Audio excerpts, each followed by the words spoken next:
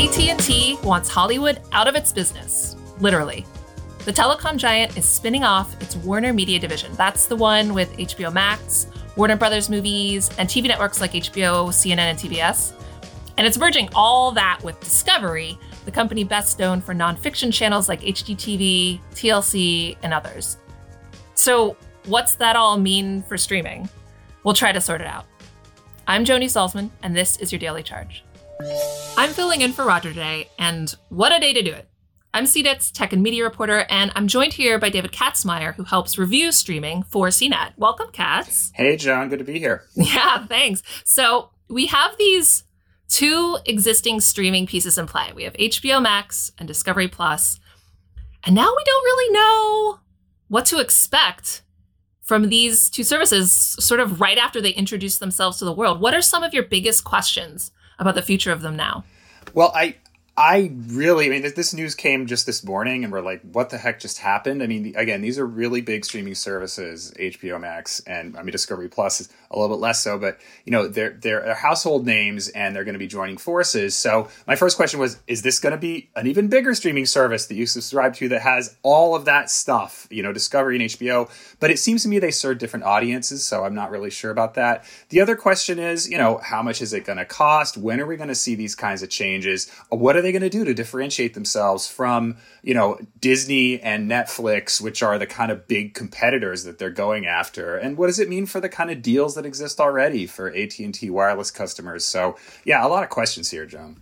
Yeah, well, let's talk about, you know, this idea of them combining into a sort of Uber service, one service to what they hope will be rule them all. I guess one of the things that we have to, that a lot of people are considering is the fact that you've got like, there's not a lot of overlap. Like they're kind of like a perfect marriage in the sense that you've got HBO and TBS and CNN on the one side, which is definitely like focused on CNN being a little bit of an outlier there. But it's, you know, they're focused on sports and like scripted entertainment mostly with some news. And then you have Discovery, which also has some sports, but really they're focused on nonfiction reality shows, you know, Chip and Joanna Gaines when they can get them, renovating houses, 90 Day Fiancé. They're focused on such different areas. Do you think that like an Uber service that mashes everything all together is what they're going to do? Or do you think they're going to take kind of like a Disney bundling approach where you can like subscribe to one or subscribe to both and get a discount?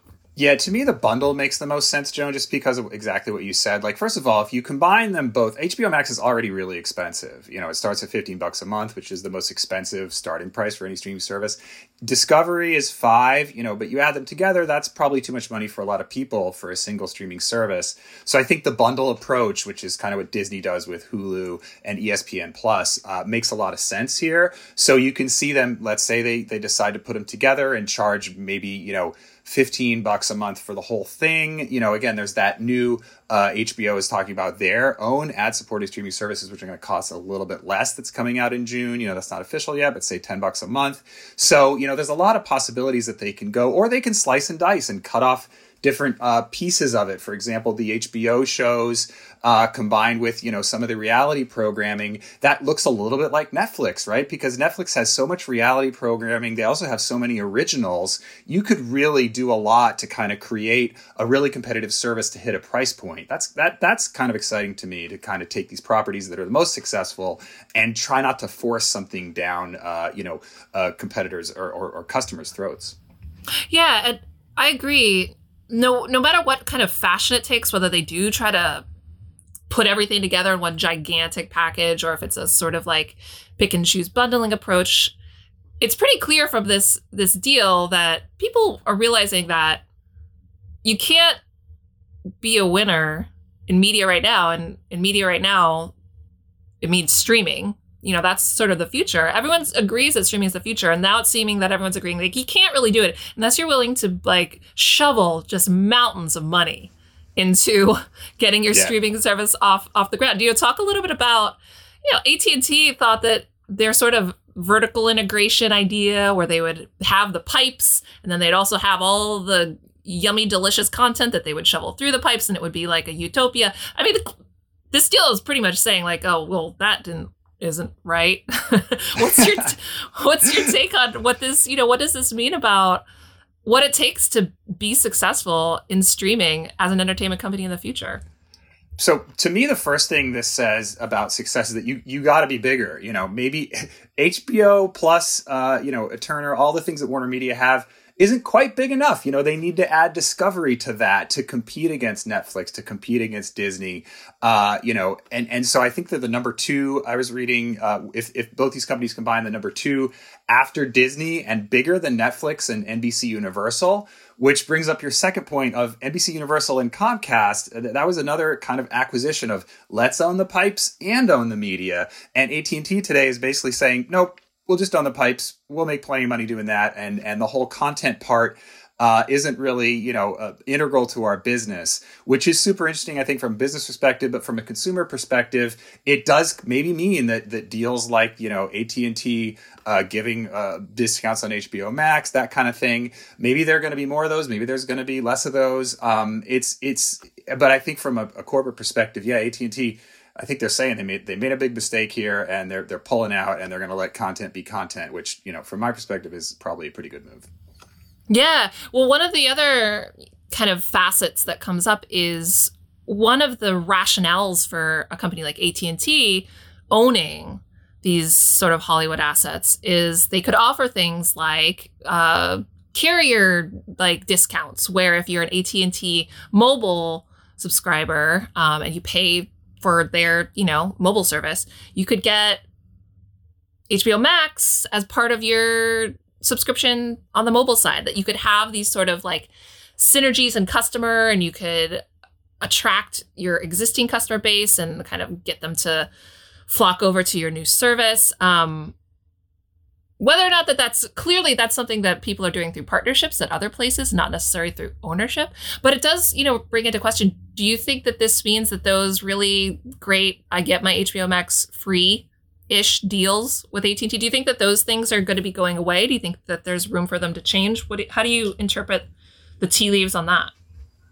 Yeah, I don't think they're going away anytime soon, Joan. And I think what you just hit on is exactly right. The fact that, let's take Verizon, for example. They have a deal with Discovery or with Disney Plus right now. That's kind of their flagship deal. And Verizon doesn't own content, companies. They never took that plunge. I mean, with small exceptions, but they never acquired a very large media company, despite endless rumors that they will or would. And so they just did a deal with Disney and said, you know what, let's offer Disney Plus for free with certain wireless plans. They also, by the way, have a similar plan with Discovery already, Verizon. So I think that's the way the future is, kind of this independent companies partnering together and kind of, getting customers, again, what they want without having to own all of those assets, because I think it in the end, they're different businesses, and having that specialization seems like it's going to work, which is why it's really exciting. I think that, again, these two media companies, Warner Media and Discovery, are going to be getting together, and you kind of wonder,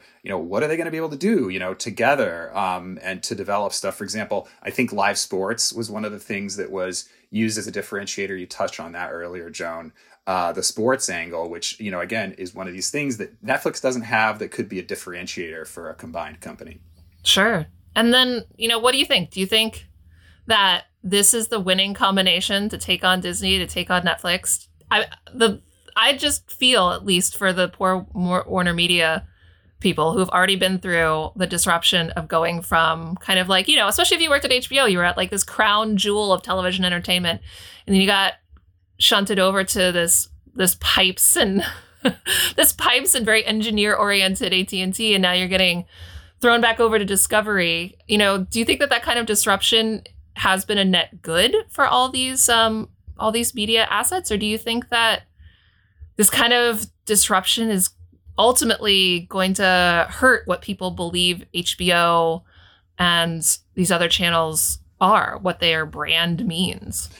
I personally, it feels to me, and talking to people that subscribe and everything, that HBO actually got a lot of really good, kind of customer friendly buzz earlier in the year. And you cover this extensively, when they decided to offer their, films, for free as part of HBO Max. So, you could theatrical releases at the same time for subscribers, so they could watch Godzilla versus Kong and, all these movies that are coming out. And so I think that's a good thing. And the HBO brand is still really strong. They still have some really popular shows.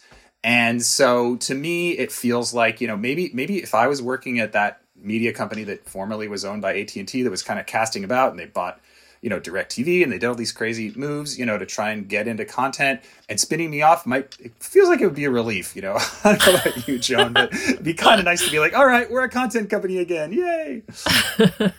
So do you think that whatever the name of this company is, which we still don't know. Yeah, we don't know.